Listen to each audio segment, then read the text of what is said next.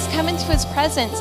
If you are still in the foyer, come on in and find a seat because we are starting and we are going to introduce a new song to you guys today. And it's actually not all that new. If you come early at church, like every Sunday morning, you hear it playing in the background. The song is called I Thank God. And we're going to sing the chorus together.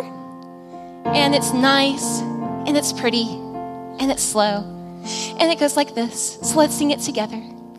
You picked me up, you turned me around, you placed my feet on solid ground. I thank the Master, I thank the Savior, because you healed my heart, you changed my name, forever free, I'm not the same.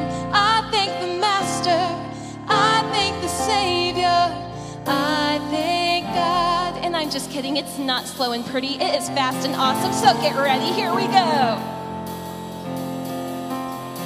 Here we go. Thank you, Jesus.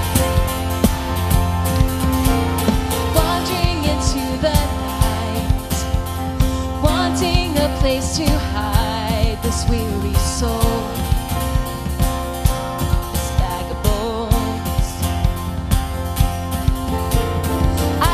With all my might, but I just can't win the fight. I'm slowly drifting, a vagabond. And just when I ran out of road, I met a man I didn't know, and he told me that I was not alone. Yeah. He picked me up, he turned me around, placed my feet on solid ground. I thank the Master, I thank the Savior, because you healed my heart, you changed my name, forever free, I'm not the same. I thank the Master, I thank the Savior, I thank God. Yes, let's put our hands together. Woo! I cannot deny what I've seen. Got no choice but to believe. My doubts are burning, yes, like ashes in the wind. So long to my old friends, burden and bitterness, you can just keep them moving. No, you ain't welcome here. From now till I walk streets of gold, I'll sing of how you saved my soul. This wayward son has found his way back. You picked me up, you turned me around, and placed my feet on solid ground. I thank the Master, I thank the Savior, because you healed my heart, you changed my name, forever free, I'm not the same. I thank the Master, I thank the Savior, I thank God. Yes, we thank you, Lord. Let's sing it. Lost another one. I am free. I am free. I am free. Yes. Hell lost another one. I am free. I am free. I am free. Oh, I am Hell free. Lost another one. I am free. I am free. I am free. Hell lost another one. I am free. Let's sing it. I am free. I am free. Yes. Hell lost another one. I am free. I am free. Yeah, I am free. Hell lost another one. I am free. I am free. Yeah. You picked me up and turned me around, placed my feet on solid ground. I thank the Master, I thank the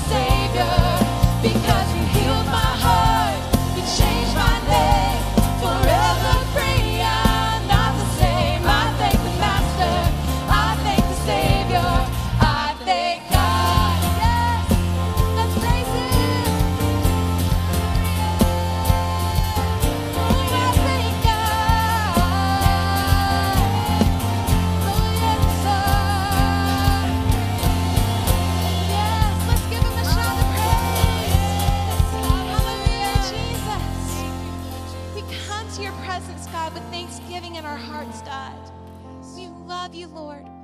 It brings us no greater joy, God, but to praise you, to bless you this morning, God. Thank you. Thank you so much, Jesus. So I wanted to read just from Psalm 40, and then my electronic Bible has disappeared, so I want to tell you what it says. In Psalm 40, verse 1, it starts out by talking about how God pulled us out of the pit, that we were in a slimy, miry bog.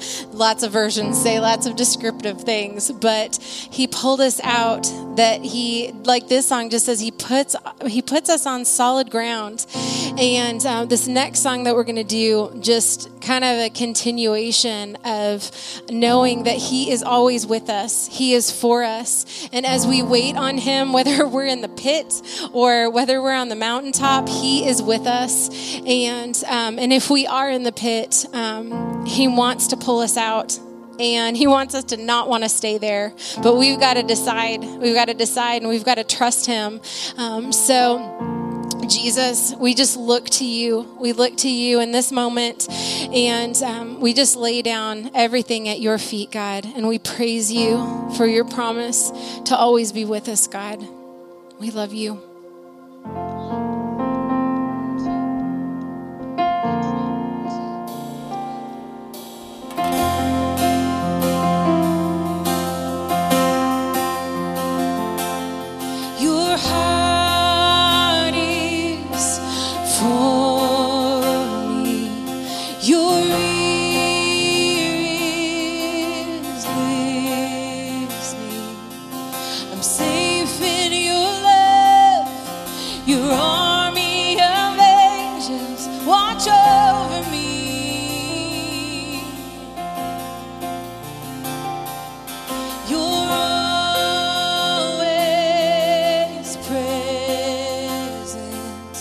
You're always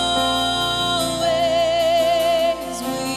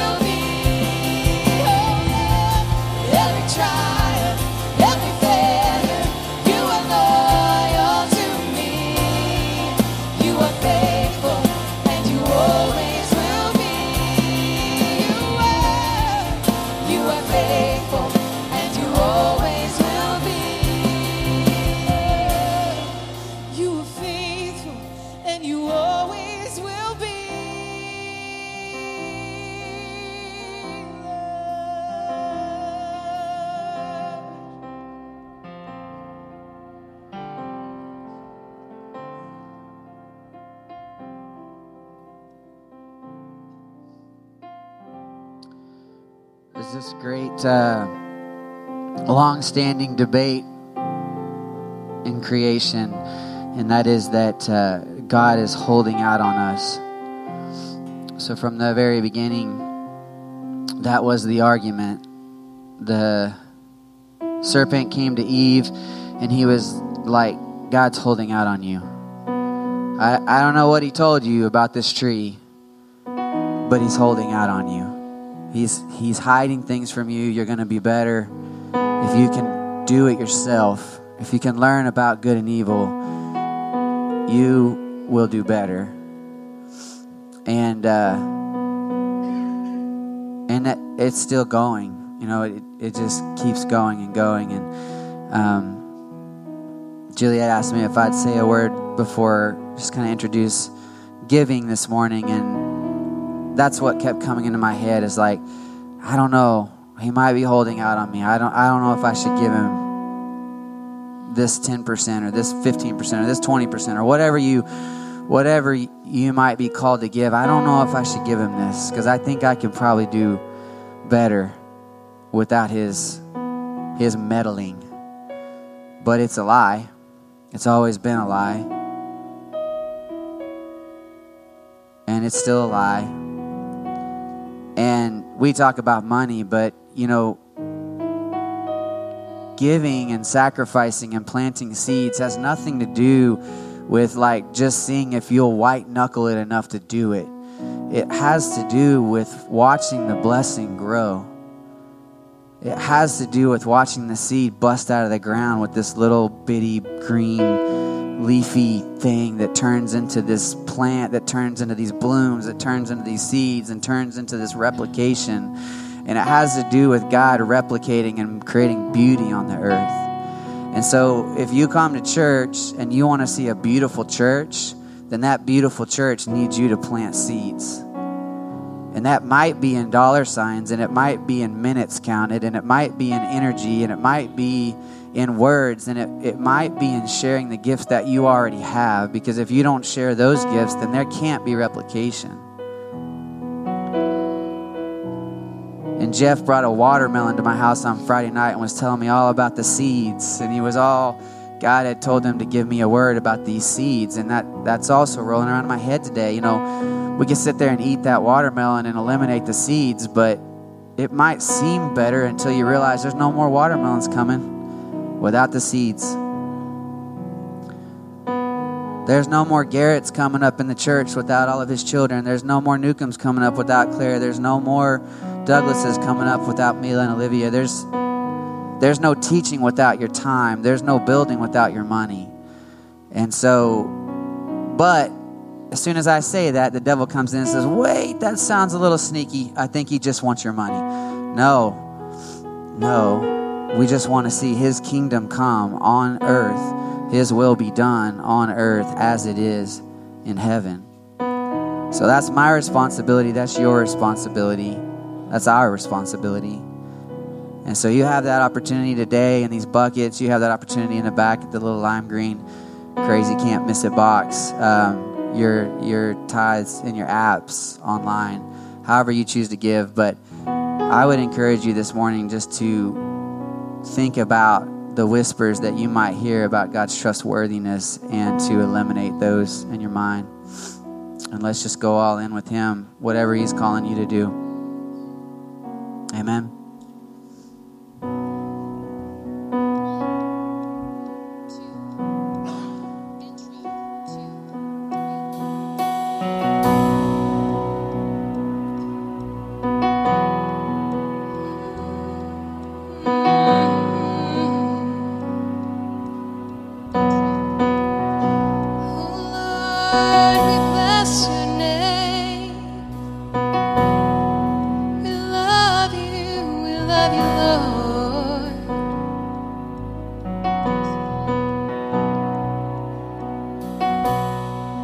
In the crushing, in the pressing, you are making new wine. In the soil I now surrender, you You are breaking new ground. So I yield to you and to your careful hand. When I trust you, I don't need to understand. So make me a vessel, make me an offering, make me whatever you want me to be. God, I came here with nothing but all you have given me. Jesus, bring new wine out of me. Yes. Oh, in the crushing, in the pressing, you are making new wine. In the soil I now surrender. You are breaking new ground. Oh, you are breaking new ground. So make me a vessel, make me an offering, make me whatever you want me to be. God, I came here with nothing but all you have given me. Jesus, bring new wine out of me. Oh, Jesus, bring new wine out of me. Oh, Jesus, bring new wine out of me. For where there is new wine, there is new power, there is new freedom. For the kingdom is here. I lay down my old flames to carry your new fire today. Oh, yes, oh. 'Cause where there is new wine, there is new power, there is new freedom. For the kingdom is here. I lay down my old flames to carry your new fire today. So we sing this to you, God. Make me a vessel, make me an offering, make me whatever you want me to be. God, I came here with nothing but all you have given me. Jesus, bring new wine out of me. Sing it again. Make me a vessel, make me an offering, make me whatever you want me to be. God, I came here with nothing but all you have given me. Jesus, bring new wine out of me. That's our prayer, God. Oh, Jesus, bring new wine out of me. Oh, Jesus, bring new wine out of me. Oh, Jesus, bring new wine out of me. Jesus, bring new wine out of me. For where there is new wine, there is new power,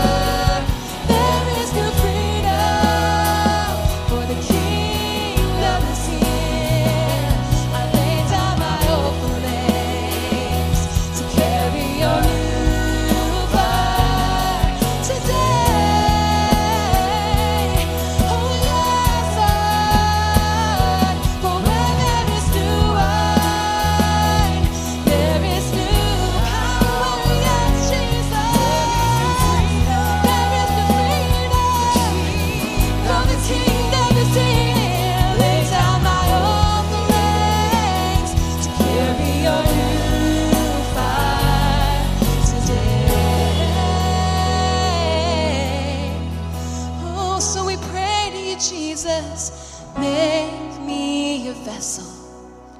Make me an offering. Make me whatever you want me to be.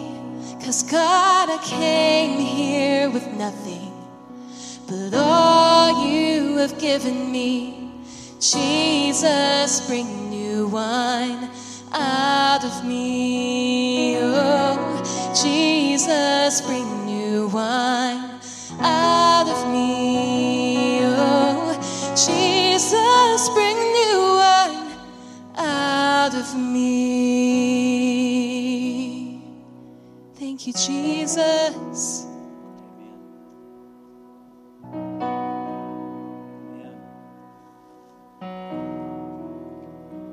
Paul said in Romans chapter 12, he said, I beseech you, brethren, to offer your bodies a living sacrifice. Now, did he mean we were supposed to, slice something open and bleed out on the altar? No. Offer your bodies a living sacrifice. What does it look like to offer your body? It means that you give up your flesh. You give up the desires of your flesh. You give up all your want-tos to Him. And why? Well, because He makes more out of it than you could ever make out of it yourself.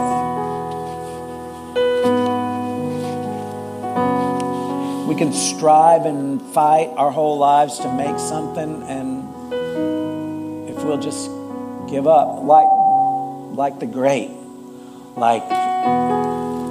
where the new wine comes from. It's a scary thing to allow yourself to be trimmed and so that more grapes come out. We lived at a house one time and it had grapevines and they were just beautiful. Covered this whole fence and everything. We came home from work one day and it was all cut back and there were just sticks hanging on this fence. And I asked the guy, our next door neighbor, I said, what'd you do? And he said, well, you got to decide what you want. Do you want a bush or do you want grapes? Because in order to have the grapes, you got to have stuff trimmed back. And that's what we allow God to do in our own lives sometimes, is for Him to trim those things back and then crush the grapes to make that new wine. Amen. Y'all be seated. Father, thank you for your blessings. Thank you for always being trustworthy, for taking the junk that we have to give from our lives and making something awesome out of it. We give you the praise for it in Jesus' name. Amen. Amen. Glad you're here this morning. We ought to just go home after Brent's message there. That was a good word. Good word. But we're not going to, because I haven't preached in a while, so sorry. You're going to have to sit there for a little bit. I've got 3 announcements. 1, Saturday serve days during the month of June on every Saturday, 9:30 to 12-ish. We are working at the food pantry. We're working with God's House of Prayer, our partner church there, and it's going to be awesome. If you've never been there, I encourage you to try it out. There's a sign-up sheet back there, and you can find a day that you can work, or all of them, or just whatever you can do. And then on Fridays, the unloading the truck happens on Fridays, not on Mondays this year. And so you'll find those dates on there too. Sign up. Camp registration, if you want to go to camp, you need to get online and do that sign-up stuff now. Ask Pam if you need help with anything. Some people up on the front are excited about going to camp. And if you need a scholarship, Pam is the person to talk to. And then lastly, Start Here starts June the 4th, so that's 2 weeks away. Sunday, June 4th, right after church, and we'll have a meal. So you sign up for that. There's online sign up. We got a couple of people that are ready to go already. And so that's immediately after church. It'll only take about an hour and a half. And you'll get fed, and it'll be good. All right? So I want you to take 5 and come right back in 5 minutes, and we will have a message. Toby Jackson. This year, we have one graduate to recognize, And the church has purchased him an awesome Bible by Chuck Swindoll. This Chuck Swindoll Study Bible. And you can preach anywhere now. So congratulations. We're proud of you. Awesome. Y'all give him a hand. He is an officially and a graduate.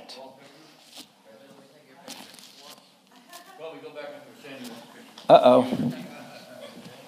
Here. We'll do it like this. Get ready, Sandy.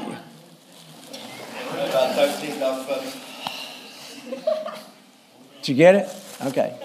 You're pretty far back there, but... Yeah.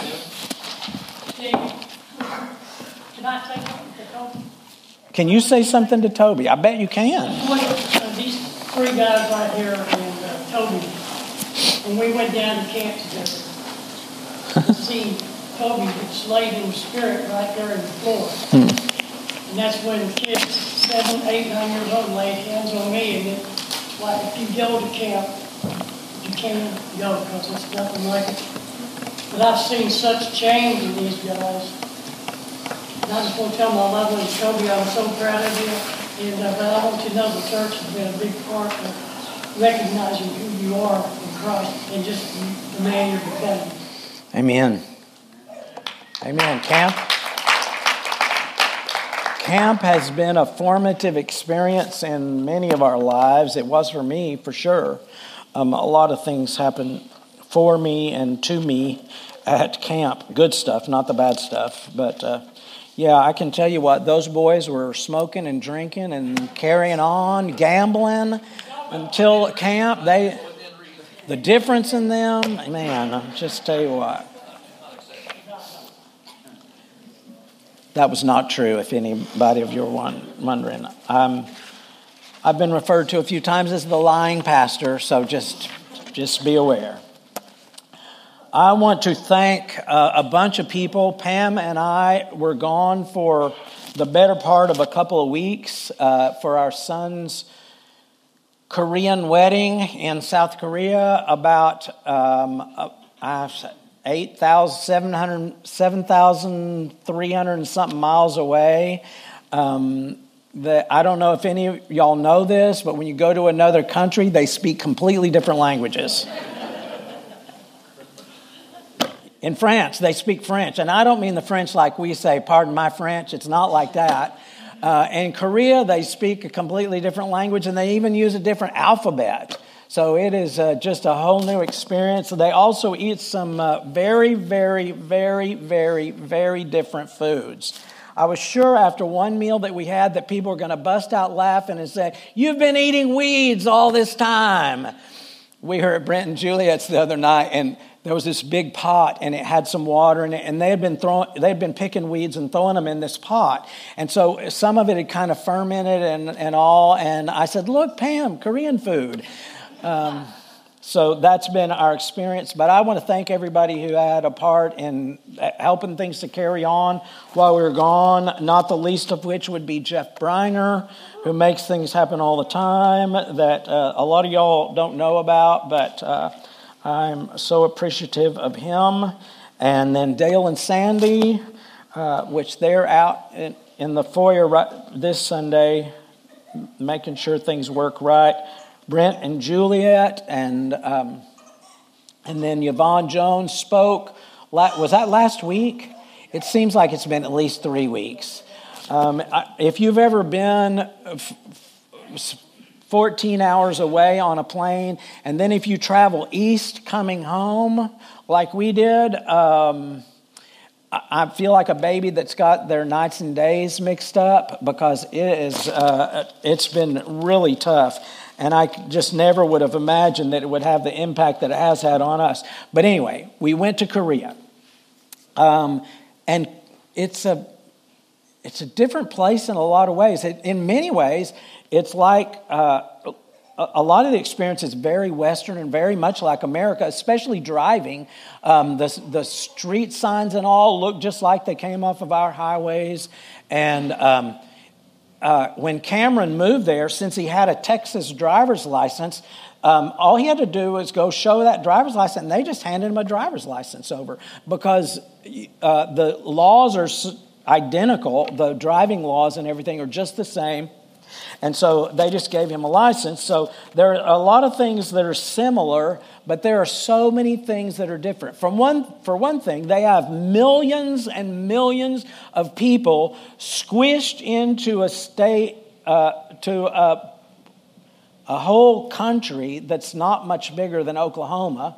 And you can drive from one end to the other in about 4 hours, and they've got all these people squished in there, and driving every which way with 1 million scooters that are delivering different kinds of food, all squished in. And the scooters don't obey any traffic laws. They're in and out, zipping between people. And so when you stop at a light, you're the first one at the light, so you're ready to go as soon as it turns green. And before you know it, there's about 15 scooters right in front of you that have come all the way up through several lanes of traffic. And so you got to picture this, because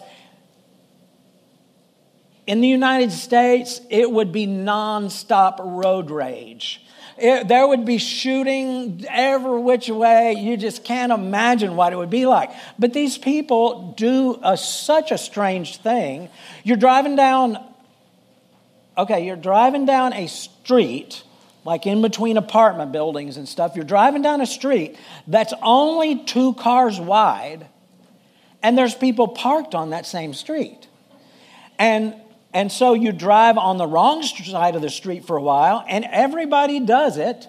And then scooters are coming at you, and other cars are coming at you, and they all work in together so that nobody crashes and nobody shoots each other. It's just an amazing experience, because what happens is the people cooperate.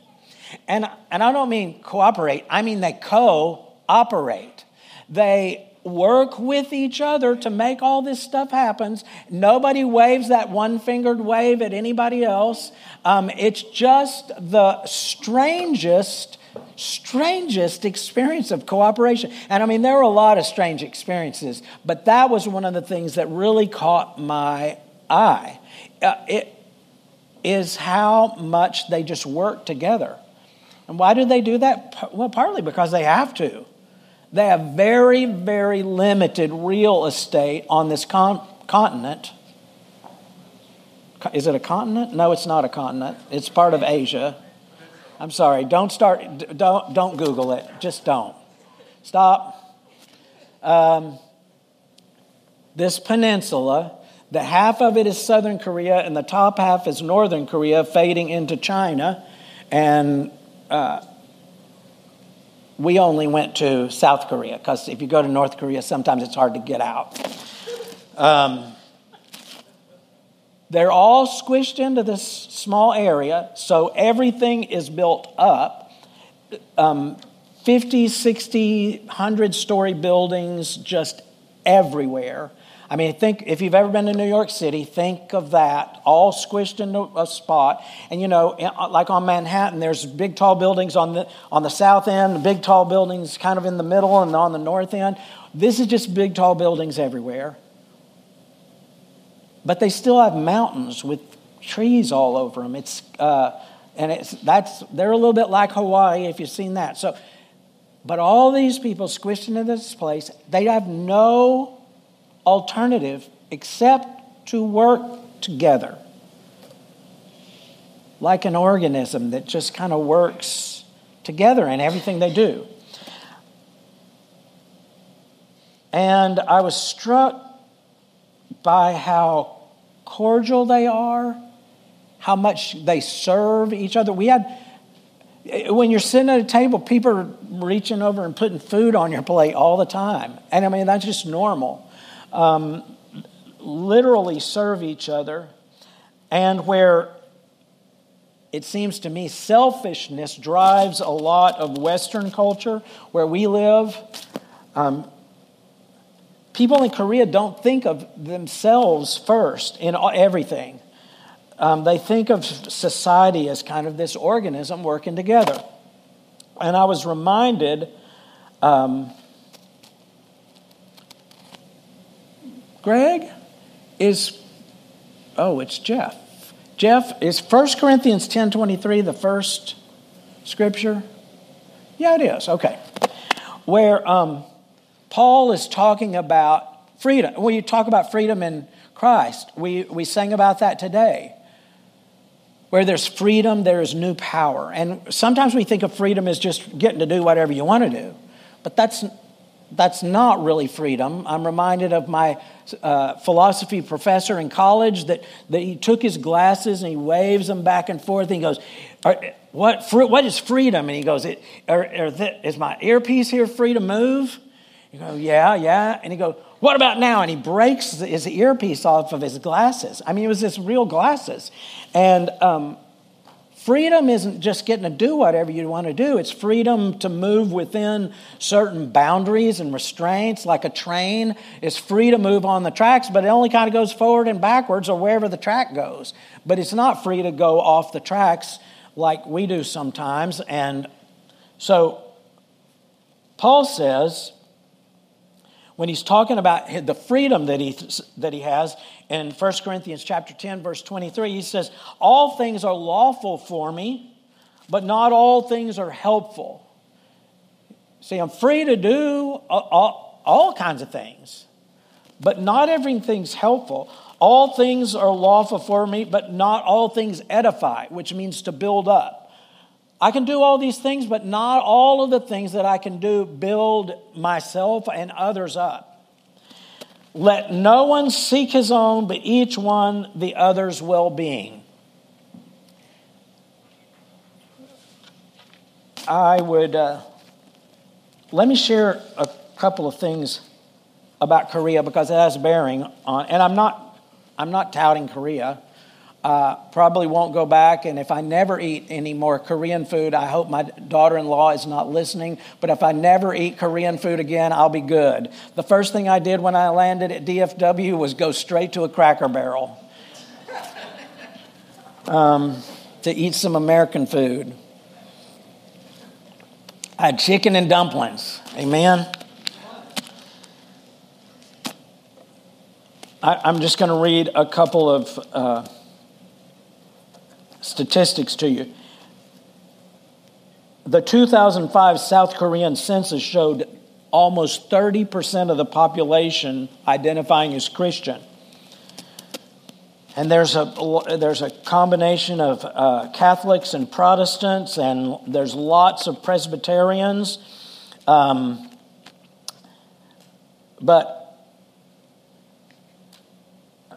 then there's Orthodox Christians, and here's one of the statistics that I thought was important, that South Korea provides the world's second largest number of Christian missionaries, surpassed only by the United States. And especially in countries where Westerners aren't welcome, Koreans are able to go in and be missionaries in those countries.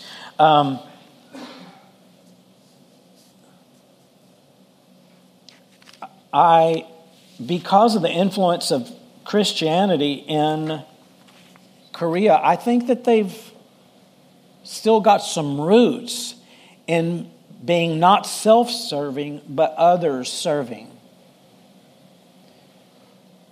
I don't know how much you've noticed, and maybe you have to be older like myself, because I'm old. Next month, I will be really old. I'll be that retirement age of old. And maybe you have to be old enough to realize how much America has changed and how selfish we've become. If you drive in Dallas, you know what I'm talking about. Because people will not let you in. And in Korea, people worked with each other. They let each other in. They'd let you drive on the wrong side of the road, and everybody would just stop and let you by. I mean, it's just the craziest thing. That doesn't happen in Dallas. It used to happen in Fort Worth, but now Fort Worth has caught whatever Dallas has, and so it's the same in Fort Worth and Dallas now. And any other city that you drive in America, I've found that to be true. Denver, Kansas City, wherever you go, people are selfish, and they want what they want, and they want it right now, and whatever they're doing is more important than whatever you're doing. Paul said, let no one seek his own, but each one the other's well-being. And that was a key to peaceful coexistence.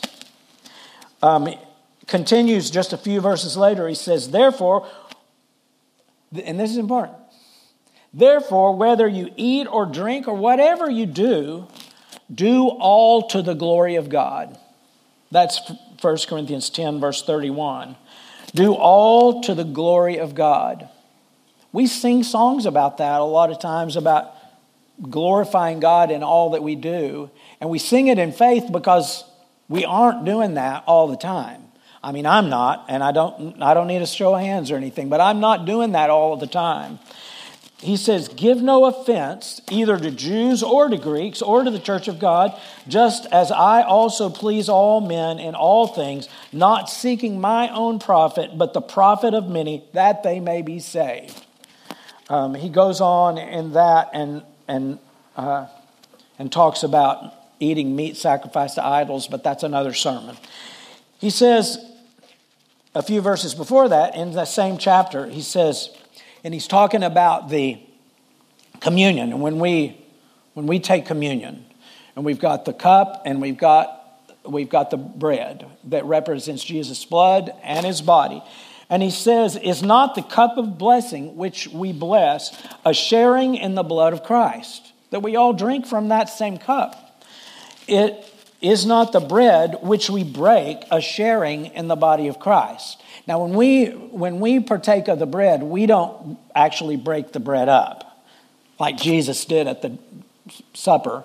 We have those little crackers, and since COVID, we've had everything separate all the time, and so nobody touches anybody else's crackers. I'll be glad when we're over that. But oftentimes I've done it with a big loaf of bread, and I say these words: we partake. We, though we are many, are one, because it's one loaf of which we all partake, and then break that bread. And literally, we're taking from that same loaf. And it's a picture of that oneness. Since there's one bread, we who are many are one body, for we all partake of the one bread. That's chapter 10, verse 16. I think everything is from 1 Corinthians, chapter 10 and chapter 12. I'm going to read on. Paul talks of a certain organism that is a picture of that oneness.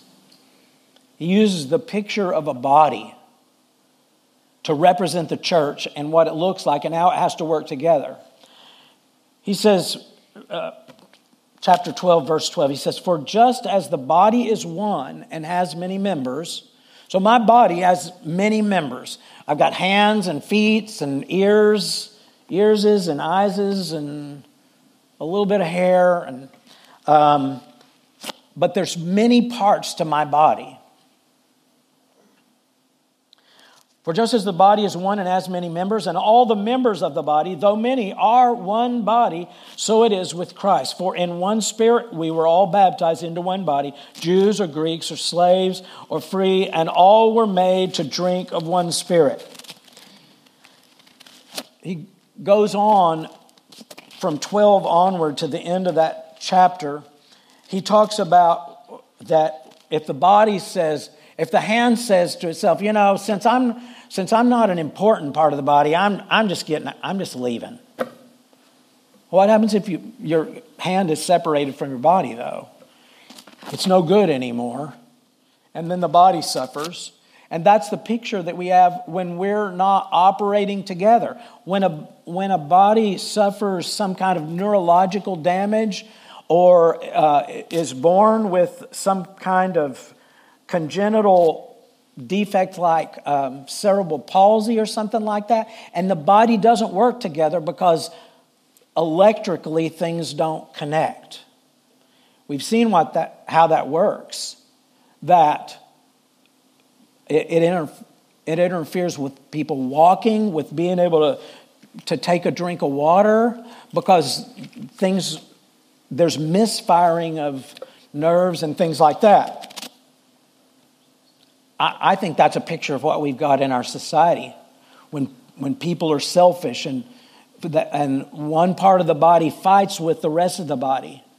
That's what disease looks like. That's when the body isn't working the way it's supposed to work, and it's not good.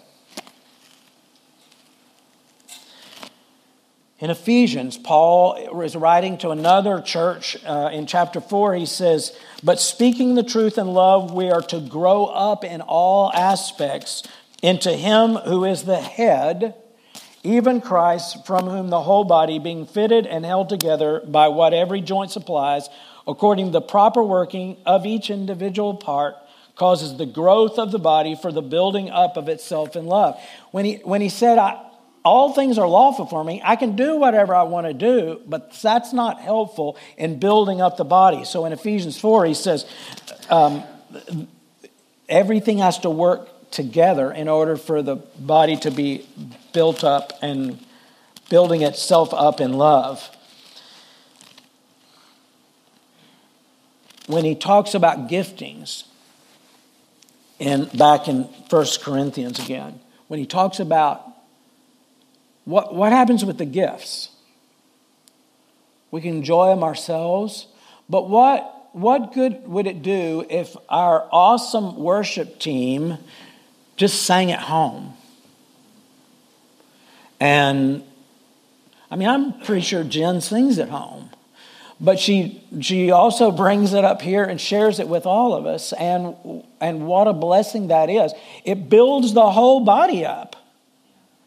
Because the rest of us who don't sing quite as well are able to sing along with her and enjoy that gift and feel like we're a part of that. And we get built up. Building itself up in love. So he says in 1 Corinthians chapter 12, he says, there are diversities of gifts, but the same Spirit. See, if the gifts didn't work together, everybody could do their own thing up here, even play different songs, but how would that be? The Spirit pulls all that together. There are differences of ministries, but the same Lord. I haven't ever experienced it here, but I've been in churches where different ministries fought with each other over control of things. How many of you have ever been on volunteer fire department? And when you go to a house fire or an automobile accident, and one group fights the other over who's going to have control. That's the picture, and we see it in church sometimes. Thankfully, not here. But there's diversities of ministries even, but the same Lord. And there are diversities of activities, but it is the same God who works all and in all. But the manifestation of the Spirit is given to each one for the profit of all. And that's what we experienced here this morning with the worship team that brought their gifts, and we all profit from it. Now, we understand that at church. This is not new information for anybody here. But is it for here? Nothing that we do is for this building. Everything that we do and we practice here is for outside of the building. And the influence that we have on our own culture, on what we show our kids about how to drive, whether or not to let people in, how much we use our horn. I don't want to see a show of hands on that either. And I don't know how many of y'all talk to other drivers, but Josh, everybody's looking at you.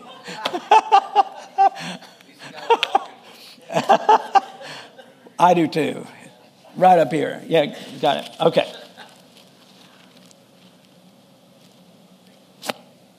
we're responsible to take anything that we do in here out there. That's the most important thing. Not what we do for an hour or so on a Sunday morning. The most important thing is what we do outside these four walls.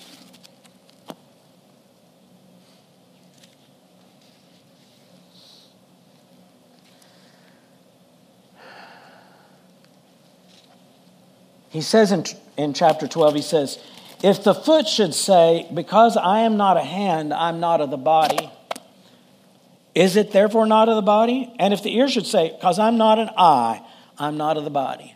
Like if the eye says, if the eye says, I think the ear's so much cooler, so I'm just taking my toys and going home. That doesn't work very good. If the whole body were an eye, where would be the hearing? If the whole were hearing, where would be the seeing? Pretty simple picture, right? But now God has set the members, each one of them, in the body just as he pleased. And if they were all one member, where would the body be? If we were all eyes, if we were all singers, if we were all preachers, if we were all people who minister the food, where would everything wouldn't get done? There are giftings given to this body. And it's not all grown-ups either. Young people have opportunities to sing up here, have opportunities to minister to children.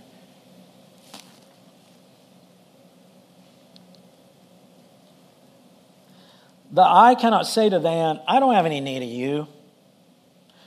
Nor again the head to the feet, I have no need of you. No, much rather those members of the body which seem to be weaker are necessary.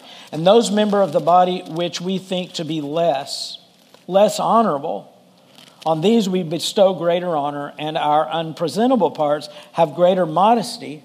We cover some of our parts up, right? Have greater modesty, but our presentable parts have no need. God composed the body, having given great honor to the part which lacks it, and therefore should be no schisms in the body. So we shouldn't divide the body up, but members should have the same care one for another. And if one member suffers, all the members suffer with it. Or if one member is honored, all the members rejoice with it. You are the body of Christ and members individually. God has appointed these in the church, first apostles, second prophets, third teachers, after the miracles, then the gifts of healing, helps, administration, varieties of tongues. Are all apostles? Are all prophets? Are all teachers? Or are all workers of miracles? Do all have gifts of healing? Do all speak with tongues? Do all interpret? But earnestly desire the best gifts, and yet I show you a more excellent way. And that's the end of chapter 12 of the book of 1 Corinthians. Who knows what comes after the book of the 12th chapter of 1 Corinthians? What? The 13th chapter. Did everybody know that? Raise your hand if you knew that. 1 Corinthians chapter 13 is the chapter that comes right after chapter 12. And it's sometimes called the love chapter. Because Paul says at the end of that chapter 12, he says, I'm going to show you something even better than all of that.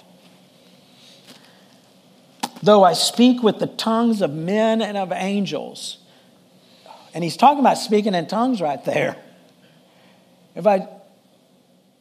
As awesome as that is, but if I don't have love mixed in with that, I become sounding brass or clanging cymbal. How many of you love a good cymbal solo? But how can you have the Star Spangled Banner without cymbals are important, but they're only a part of it. Just like tongues are important, but without love, they don't mean anything at all. And he's been talking about tongues throughout the book of 1 Corinthians. Though I have the gift of prophecy, that I can speak forth God's word or even tell something that's going to happen. I have that and understand all the mysteries. How would you like to understand all mysteries? All knowledge, and though I have all faith so that I can remove mountains, but if I have not love, I'm nothing. Though I bestow all my goods to feed the poor, and though I give my body to be burned, but have not love, it profits me nothing. Love suffers long and is kind. Love does not envy, does not parade itself, is not puffed up, does not behave rudely, does not seek its own, is not provoked, thinks no evil, does not rejoice in sin, but rejoices in the truth, bears all things, believes all things, hope all things, and endures all things. Love never fails. Is all that up there? Wow, who's doing that? Good job, Greg. That's the only scripture that I didn't give him. I submit to you that what's wrong with our society is that we've lost the love. That we've lost the ability to put other people first. This isn't a universal truth. Not everybody in here is guilty of this. But driving is definitely a metaphor for love lost and inability to put other people before ourselves. But it trickles down in society and affects everything else. It affects what we do with our time and what we do with our treasures, our money, whether or not we're able to help somebody else. We are so blessed in opportunities that we have to minister to other people in this part of Oklahoma. We helped some people keep their electricity on this past year. Several times. All different people, because we don't want to support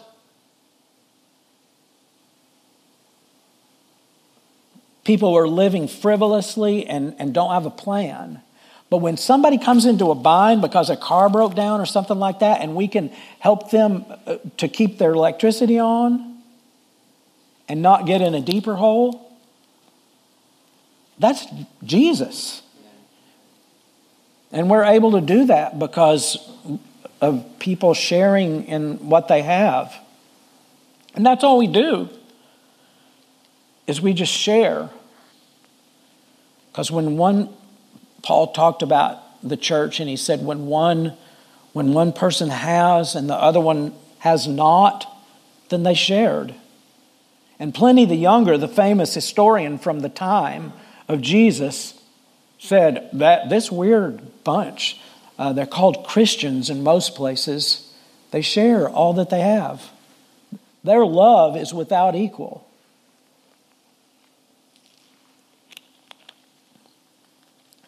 I would that could be said about us now.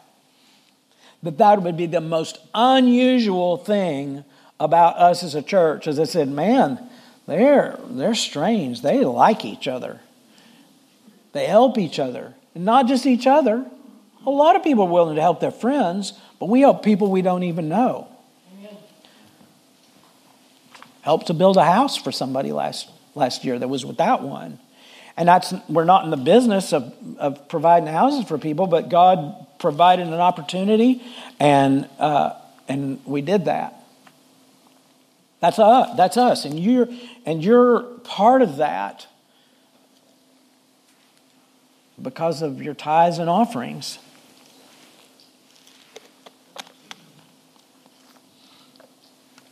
But we take it out from here.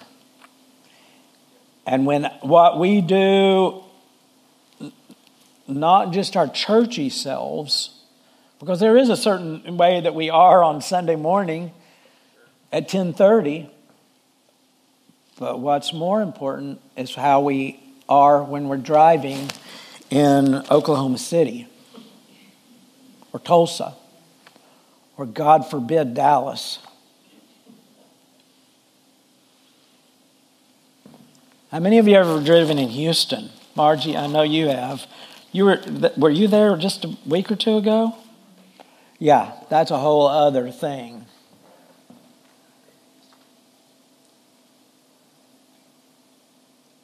It's a metaphor for, just like Paul's metaphor of the body, the metaphor of how we operate in traffic is a metaphor for us being unselfish in everything we do. And he said that's what church looks like. Pray with me, if you will.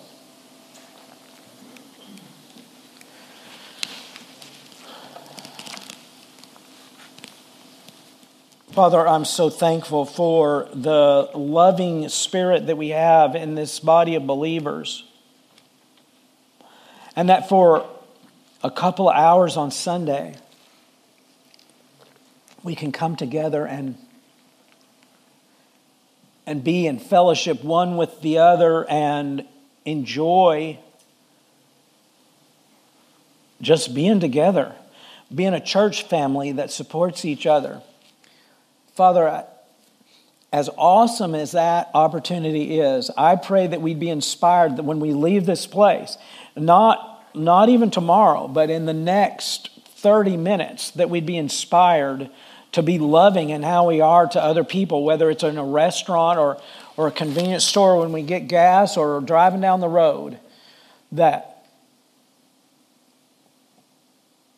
we'd be inspired to prefer others over ourselves. Not that we don't take care of ourselves,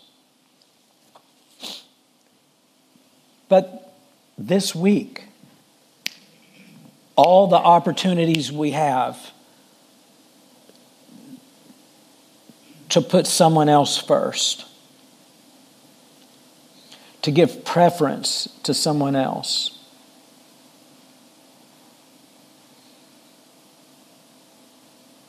Lord, that in that we'd bring glory to you. That not in preaching a sermon or singing a song, but in how we treat others day in, day out, that would be a testimony that our lives are influenced by Jesus, that we are filled up by the Holy Spirit, and that it works out of us in our pores and in our words and in how we do everything.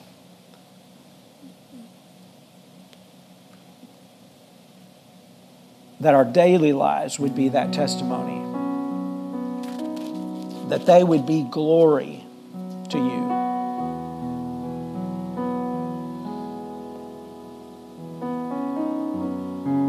That how we operate around our kids and other people's kids would be a testimony of the presence of Jesus in our lives.